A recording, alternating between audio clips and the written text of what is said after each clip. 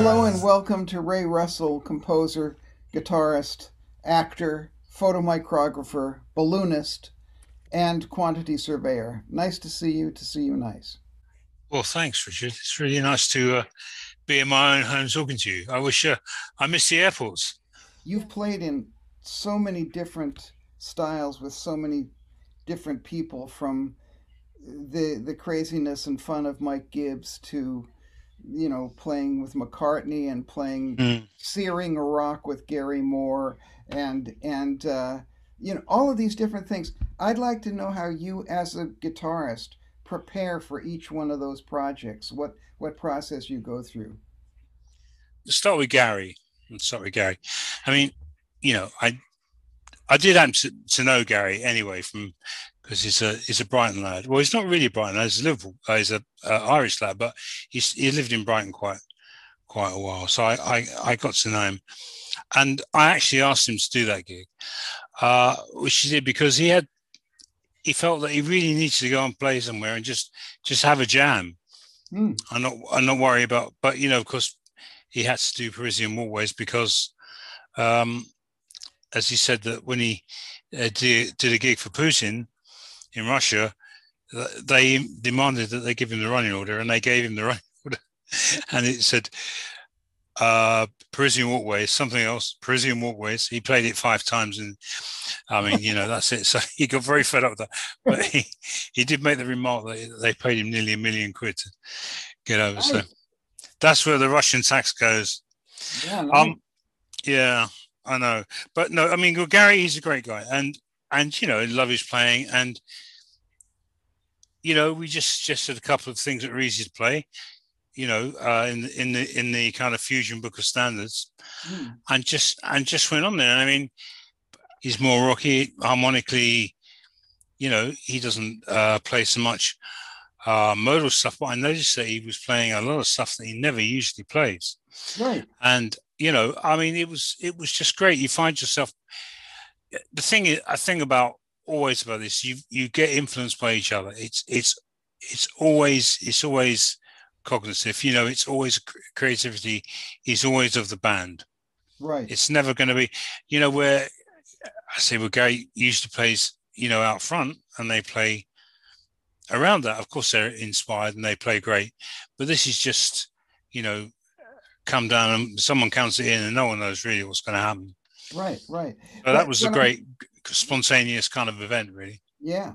But the thing is that you can go from that to uh, playing in a very kind of composed situation where you're hired to play with an orchestra, or the really unusual excesses of Michael Gibbs, for instance, fitting into that area where it's very composed, and yet Mike Gibbs Mm, gives you a lot of freedom, and the music is not necessarily easy, because I know, having played in his band when I was at Berkeley, that some of it's right. rather demanding.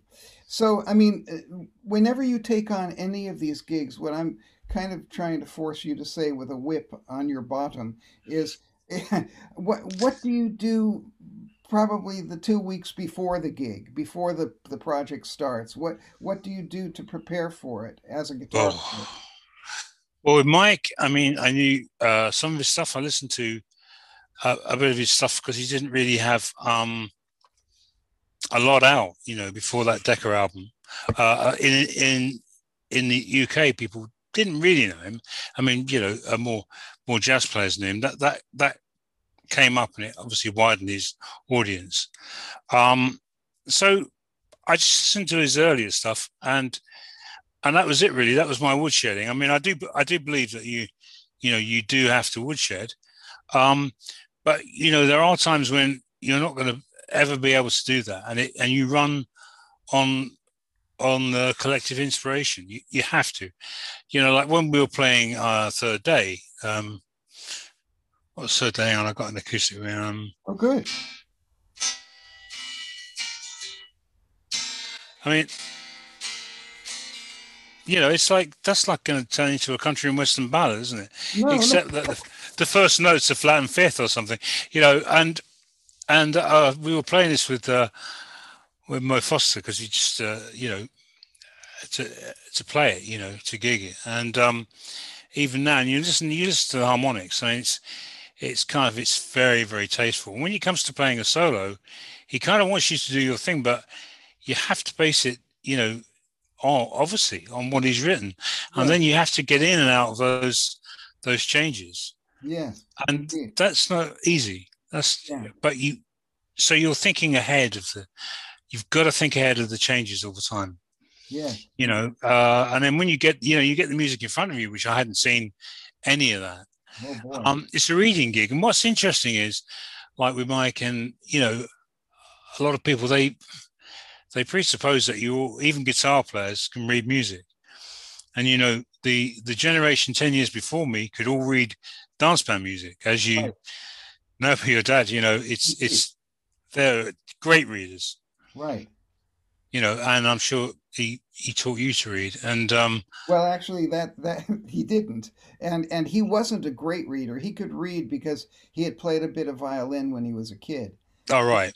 but he relied on his ear a lot. I mean, he could basically read, but he Well, he didn't yeah, basically read at all. But yes, it is a reading gig, and I know that when I was with Mike Gibbs and he'd put a tune in front of you, it was like, what the hell is this? And then you'd realize the genius of the composition, and you'd realize where you yeah. fit into it. Well, it's a natural thing, but I tell you, actually, going back to my first ever gig, where I quit school early. Sounds like one of those early rock songs, Yeah. which was probably in about the right time. And joined the John Barry Seven, which I conned my way into that by woodshedding on a little. I don't know if they haven't had them in America, but they were called Danset record players. You probably had the equivalent, one I valve had and. one. I was in England. I had Oh, one. you're in England, right? I You had have one. one of those, of I came course, right? in 1962. Oh, that's right. Yeah, of course. That's 62. Wow.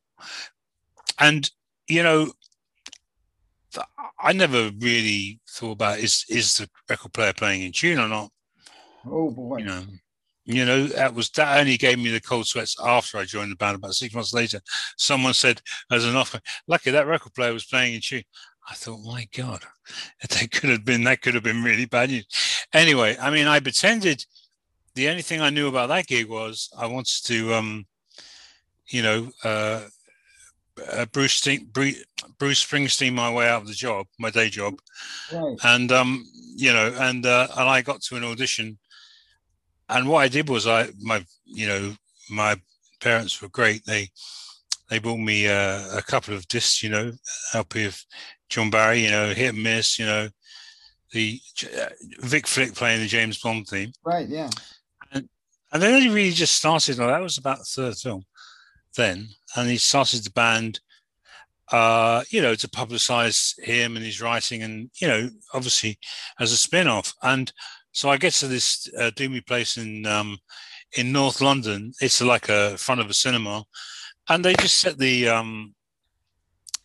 music stand up. There's no electricity, so we have to kind of climb over the ticket desk to plug me in, Nice. and then they and they put up this thing, and the first one is James Bond theme. And they put it up, and it says the James Bond theme. Well, I can read that, because I learned to read at school if nothing else. And Right. then I played it, and he said, "Wow, that's amazing. That's great." And then the sax player phoned John up and said, "John, this guy's good. He's great. He's going to be really great with the band. He knows all the tunes."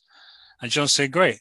So anyway, that was great. And I went back to my mum and dad, who were petrified. I said, "Listen, I'm going pro. I'm going on the road." In about 3 days. Right. Luckily enough, they were cool. I mean, very cool about it.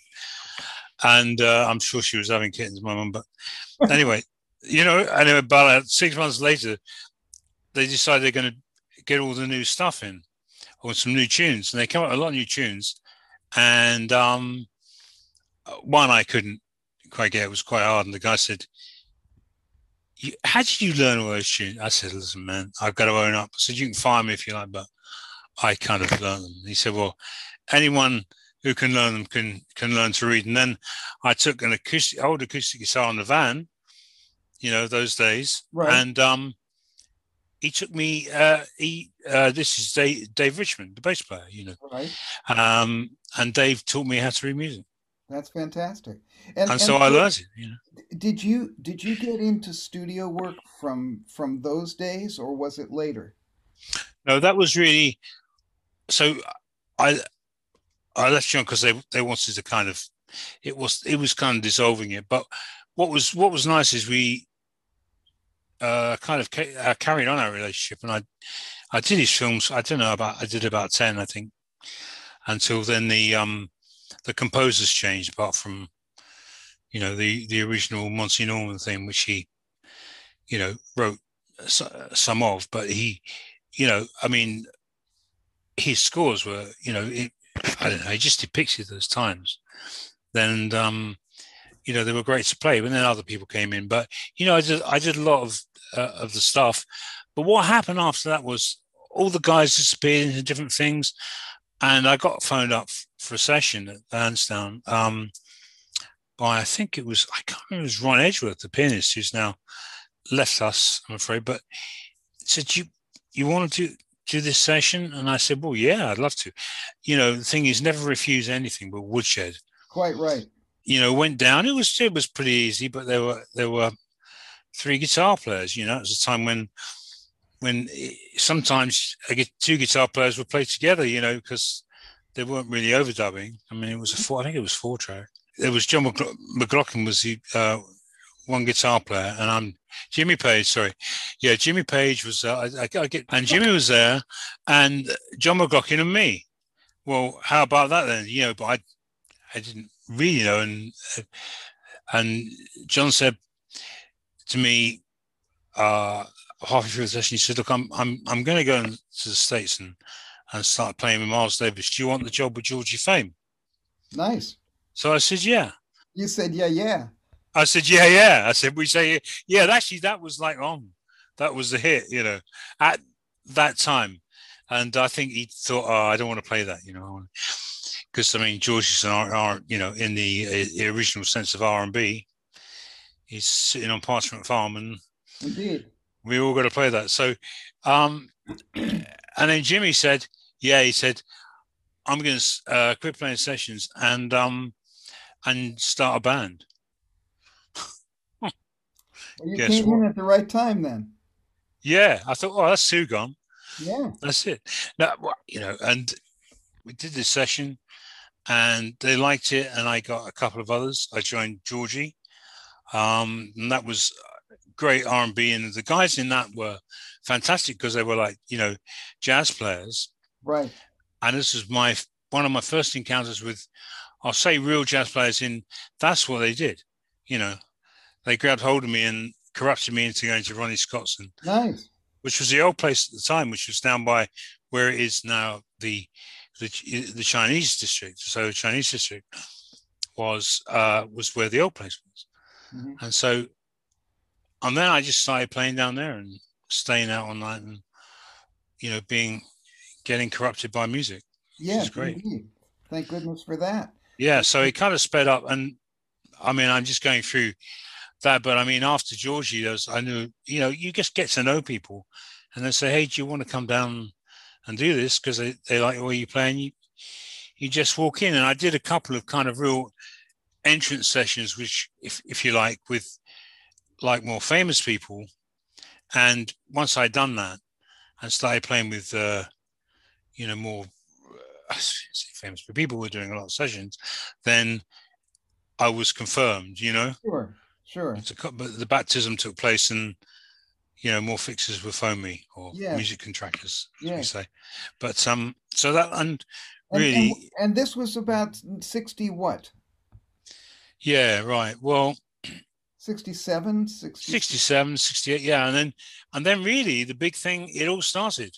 I did a session with Gary in 69 at Air, and I was doing an overdub in one studio in the jingle, and then Elton John was in the other studio, and Kate Bush was in mixing. It was that kind of thing. You're just a couple of years older than me, but I remember those Yeah. days, and one of the great things about those days was that word of mouth was everything. I mean, I started in England in '69 playing professionally. Then I Yeah. went away to Berkeley, and when I came back, it was so quick to get into the scene because of that word of mouth that there was, and I'm sure that must have been a great That's what it help to was. you because if they, I mean, of course, Yeah. it wouldn't have been any good if you walked in and you were crap, but it just so happened you were Ray Russell, and they said, "Oh, this guy's quite good. Well, I'm going to use him for this," and I'm going to, that's Well, it's funny enough. I mean, yeah, because there was a shortage. It's just funny, a shortage of musicians. I was reading a book the other day. I'm just gonna quickly look at it in a second, tell you what it was, but it was just about recording equipment really. And the lady said, I'll get the book out, and she said it's really weird because she went to that Thelonious Monk session, and you know that story about, I suppose you must know this, the story about he plays a tune and he says, right guys, let's go and have a listen back, and the engineer says, okay, I've got the sound now, let's go. oh That one. yeah. And he got the big needle about it. But you know, that was the technology. And then she remarked that the earlier people were kind of, you know, from dance bands more. Hmm.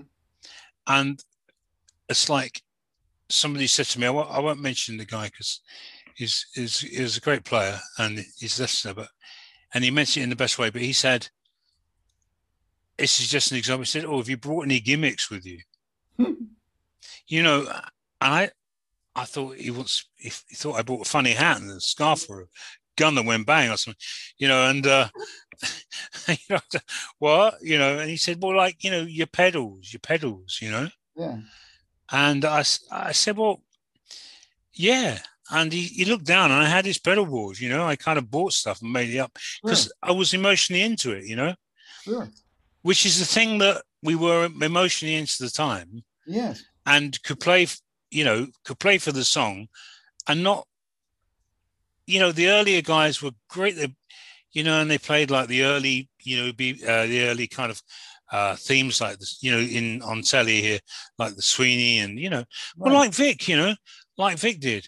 yes, But the later scene, he wasn't that interested in it, right, to be honest. And right, you know, he went off and, I mean, you know, it's like he lives near Vegas and, you know, we talk. He's a great guy, but they didn't really emotionally want to do that, you know. no, So obviously other people came in, like anything, you know, and who actually liked the songs in a way. Although, you know, the old thing adage about turd polishing.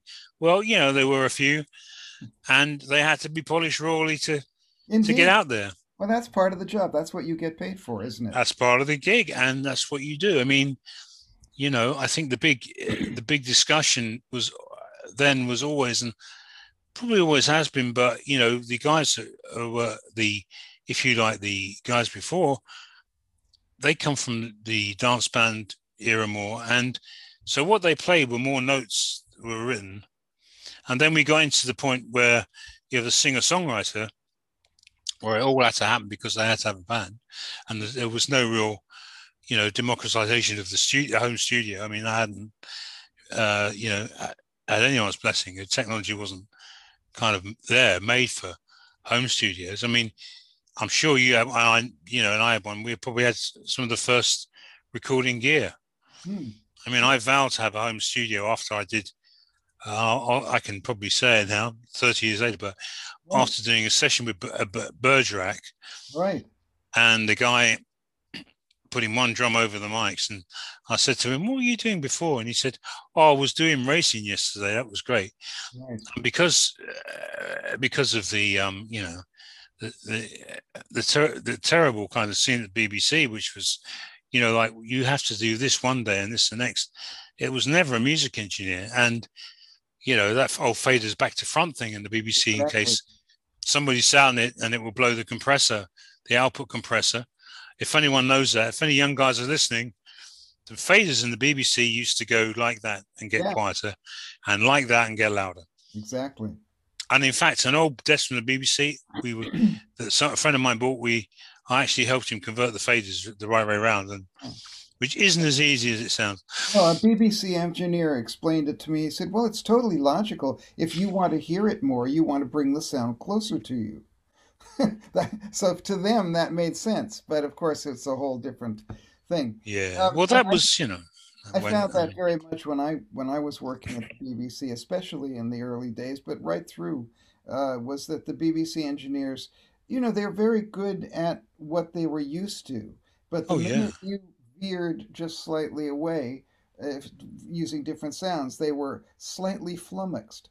But you mentioned Bergerac before, and I that leads yeah. me very conveniently into your incredible career writing film and TV themes. Tell me how you first got into that.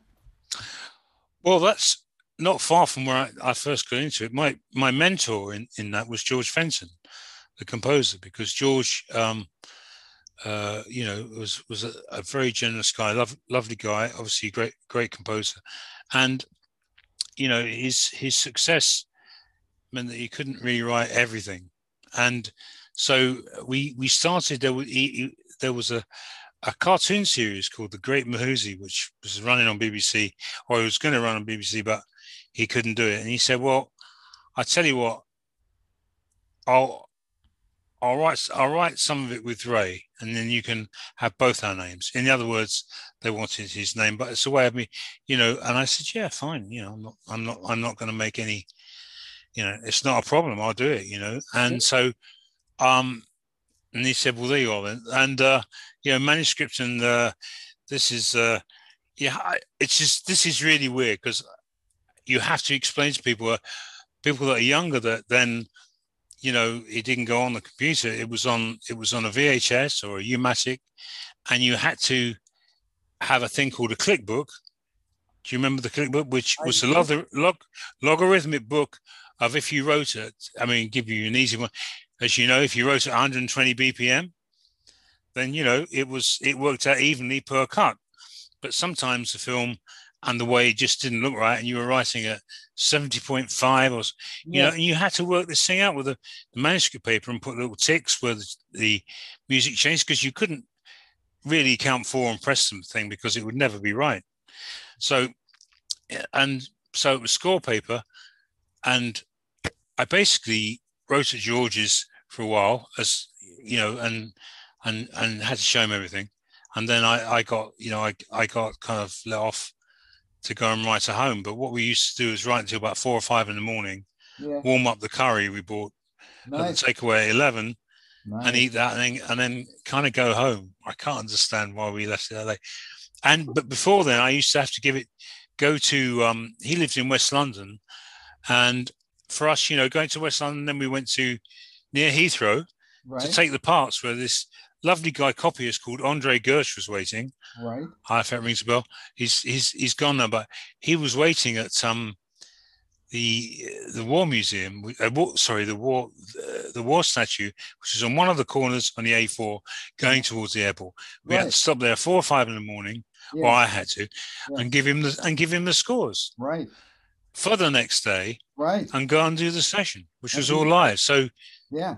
you know, I had Jesus. a copyist named Derek Andrews, and I did the same thing to him for years and years and years. Show up at all hours of the day and night with scores and Yeah, say, we're on in the morning, let's go.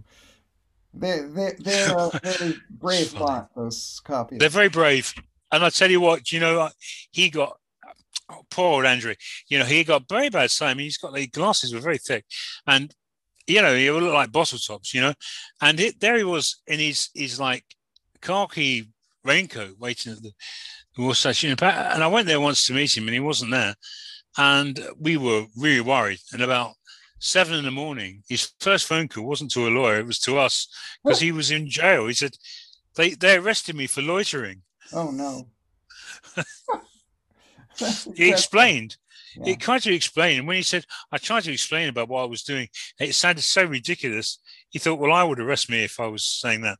So he got out. We got him out and explained. And Thank he goodness. went back and just did the copy and appeared as usual. Right. Nothing stands in our way. You Yeah. know, Yeah. Yeah. it's the No, most that's important fantastic. thing. So you actually from doing that early work with George, you then continued. Did you develop relationships with people at for instance, the BBC and ITV and different companies? They called you Yeah, up and said, "Hey, we heard what you did on that. Would you like to come do something for us?" yeah. I mean, some people say you're as good as your last, score or whatever, but it's not quite like that. That's a quite hard thing to say. I think in a way you are. People just like the way you write. They might not like the film, but you know, they come out whistling the music, which is Right. really what you don't really want to come out whistling the lighting or in a way, the sound design, because they're not going to whistle. But although sound design is great, it just there's so many stories you can tell, and you have to be good at storytelling, and that is the main thing I found with all that stuff, and I do now, with things, um, and the music's like the third ear, and it kind of gives it the dimension that you know it can't have. It just that's what music does. It's as someone said, it lights a kind of candle under the it warms up the whole picture. It needs that kind of music. And I mean, that was traditionally people using strings, and you know because that's how it had to sound. And that lush sound is still here. But of course, it all depends on budget. Now, some people think you can do it at home, don't really learn the difference. And I do it at home, but you do need, I find things that have real instruments on in the end will kind of have more shelf life.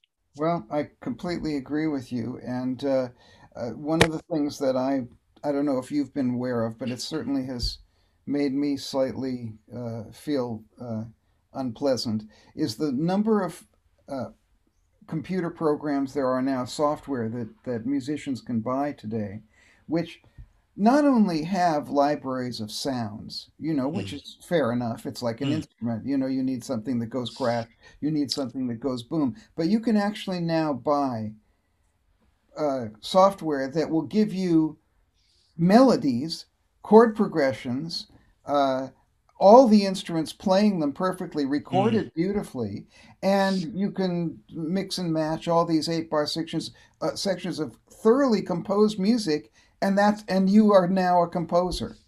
mm, And there's this great mm, quote in one of my interviews on the station where Lyle May says, "Well, apparently now you don't have to go to school at all. You don't have to study your instrument. You don't have to study music. You just be able to press a few buttons and you're a composer." I mean, I don't know how you feel about that, but I feel kind of bad about that.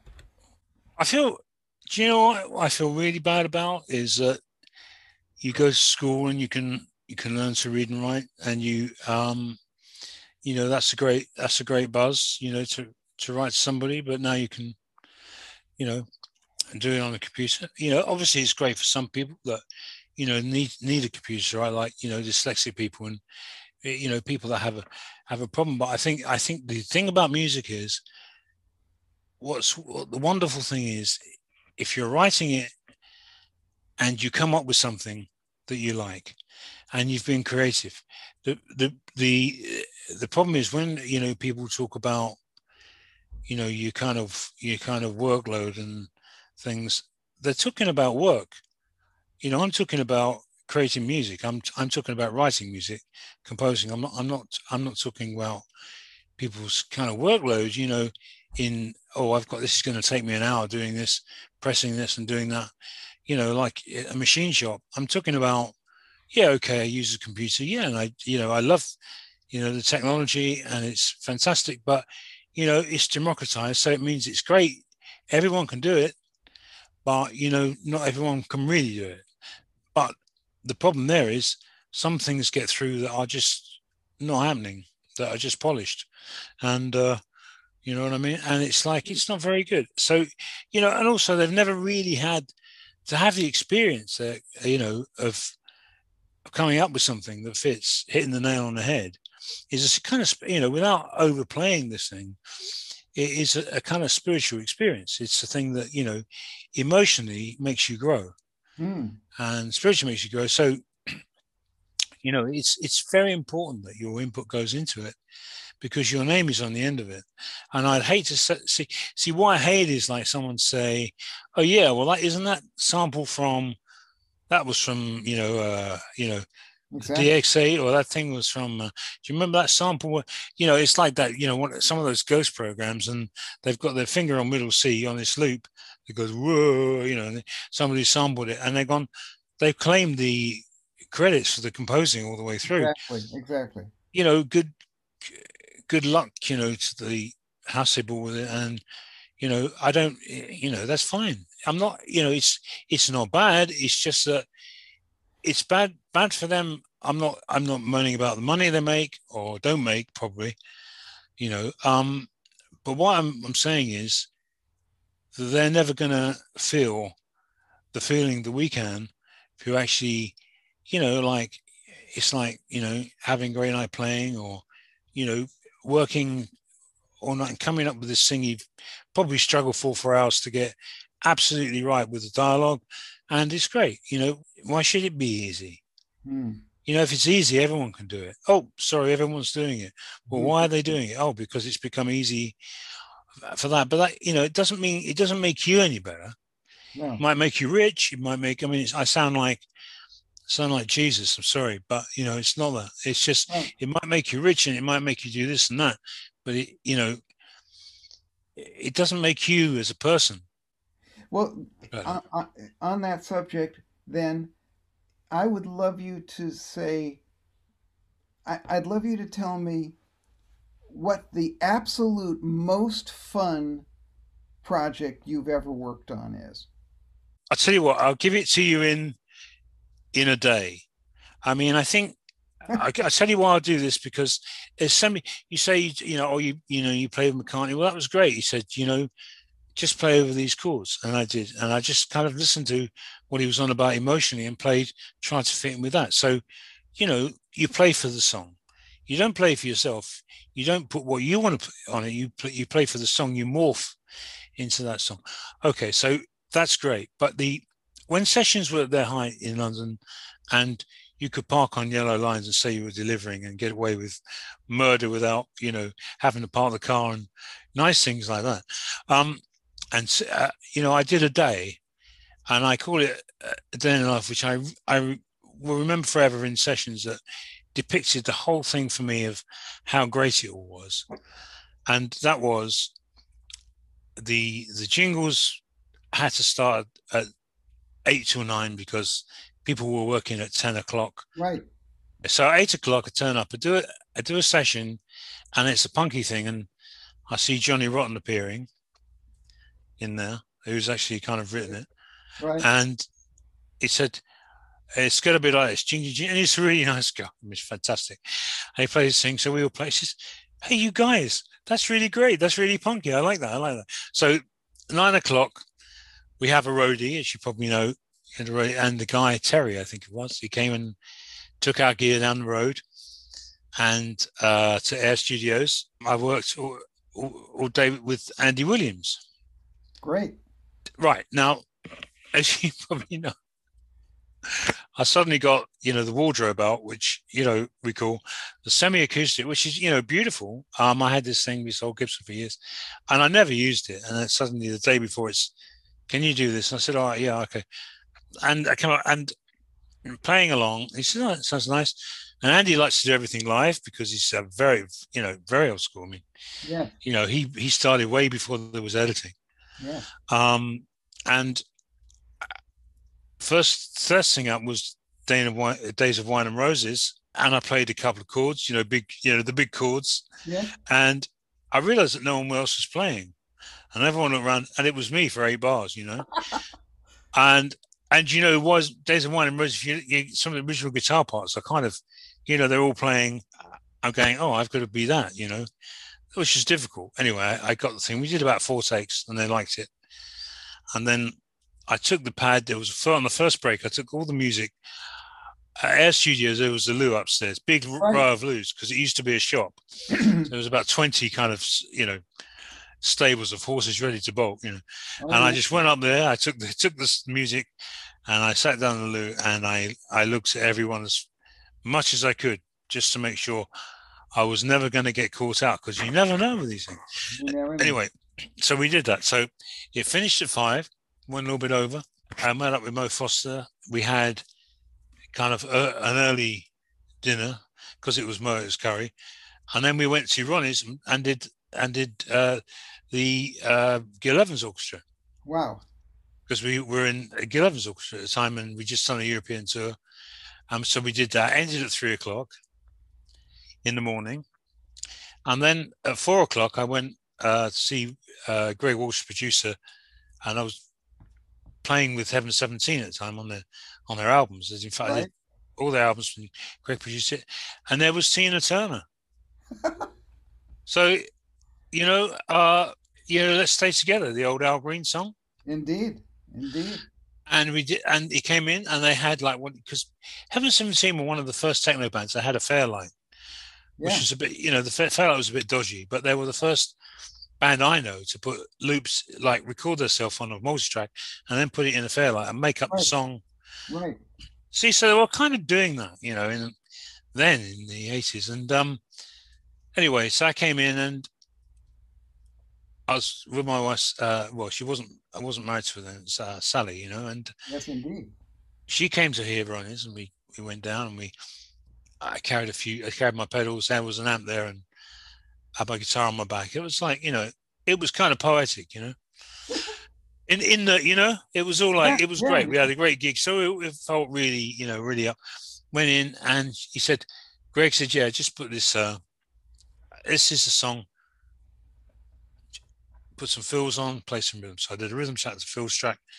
And as I say, it was Let's Stay Together. And then he said to Tina, who was talking to Sally in the corner, because studio's a great leveler unless you're really kind of big time and not really going to talk to anybody, you just come in and you're just a talented person that mixes with everybody else, right? Because it's a group effort. You don't want all that other, malarkey going on where, you're too big time to talk to the band because that won't get you anywhere. And it never has if you, historically. Anyway, she was having this great conversation. And I had to kind of break up, say, she fancied putting the vocal on. I mean, she did it in the first take. I mean, the beginning of that song, for me, is, it's just amazing. She just sings so well. And I did one for safety because, that was the way it is. But of course, I didn't bother because it was analog. Do one for safety if it's Logic. No, sorry, I shouldn't have said that. Much better now. But anyway, because because it was oxide, they had to burn a bit more to make sure, because she was going back to the States. So did it again. It was fantastic. Choose which one. You couldn't. I mean, they used most of the first take and a few ad libs from the second one in the end. And that was it. I remember Frank Ricotti had just gone. He played congas. And so I played the overdub. The drums were computer based, but then again, they were kind of playing them in. So it wasn't really a drum machine. It was right. Stuff in. So it was kind of interesting. It was that was between the two worlds. A techno band, but all the stuff on the Fairlight was live and just walked back. So in a way, you could say, well, like having a sample of real things. They were doing that then, but in a kind of different way, And it's now about 4 a.m. or 5 a.m. Well, about 4 or 5, we got in the car and we were driving back home to South London, and the dawn was coming up, and I thought, whoa, that was a bit of a blast. And then the final punchline was Sally said, who's he's 12 years older than me, so I mean, no, it's younger. She'll kill me if she heard that. Edit. I'll cut it out. No. She heard me. She heard me. Oh, I'm sorry. She's younger, much younger than me, 12 years younger. And she said to me, she said, that was a great session. Who was that? Because she didn't know, because there was that gap between, Tina's terrible time with Ike. Sure, yes. Yes, and then she kind of went off the radar in a way, and was working to get herself together. It was that new wave of Let's Stay Together and What's Love Got to Do with It and all Right, that indeed. Yeah, sure. was, her big hits, which That's actually right. came out of the UK. Yeah, So that's how that was. And, yeah, so I was on a first sort of comeback hit, which is just, you don't know at the time. It's right. like I people remember it. saying, well, right. I mean, it's like people saying, with John Barry, and you played the James Bond theme on those films, and Yeah, it's fantastic. And I said, yeah, actually it is. I said, what did you feel at the time? I said, well, to be honest, I was looking at the music and wanted to make, a great job of it, but I didn't realize it would become, sure.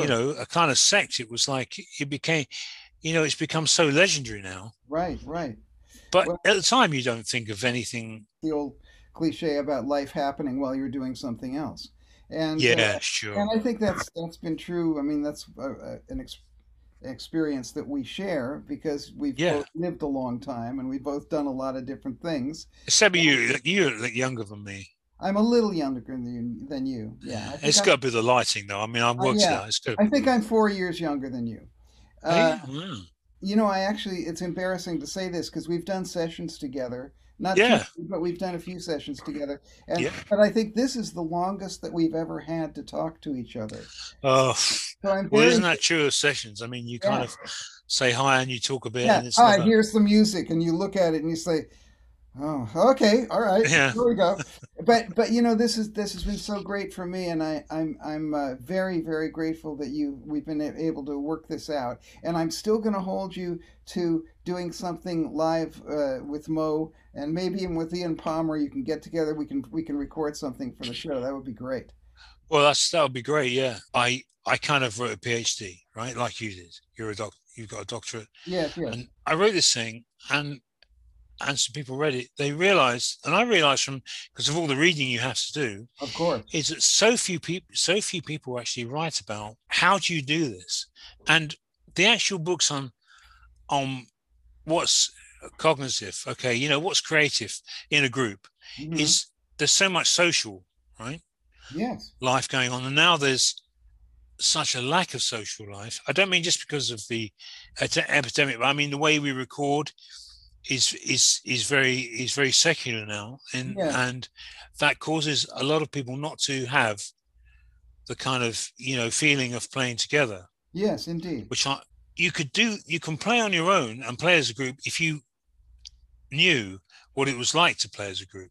Yes, You can play and you can imagine yourself in there yes, and use techniques, but you've only learned those as playing as a group. right, And right. that's something I want to say because that I'm sure a lot of people can play and play together, but actually going into the actual etiquette, the language of playing together, Right. is very difficult if you haven't ever done it. Gary Burton once explained it that, playing solo is like giving a speech, Mm. playing duo is like having a conversation, and Yeah, playing with a group is like having a meeting. And two minds can be better than one, and six minds can be better than one, and one mind can be. It just depends. But it depends. Yeah. every time we play together, we are having a magical experience because there's a bunch Mm. of human beings who are only on the planet for a very short time, Yeah. having something that they can do together towards the same end. Are you still quarantined at home, doing your best not to fall asleep in the lonely, mind numbing silence of it all? Fear not. Help is at hand from me, Richard Niles. Listen to my podcast, Radio Richard, and you'll hear intriguing interviews and heart palpitating performances from master musicians like Maria Schneider, Trevor Horn, Hamish Stewart from the Average White Band, and the Free Play Duo. Believe me, you'll be glad you're alone with no one to distract you from all this amazing stuff. Don't miss a moment of the fun. Subscribe to Radio Richard. That's what I'm talking about.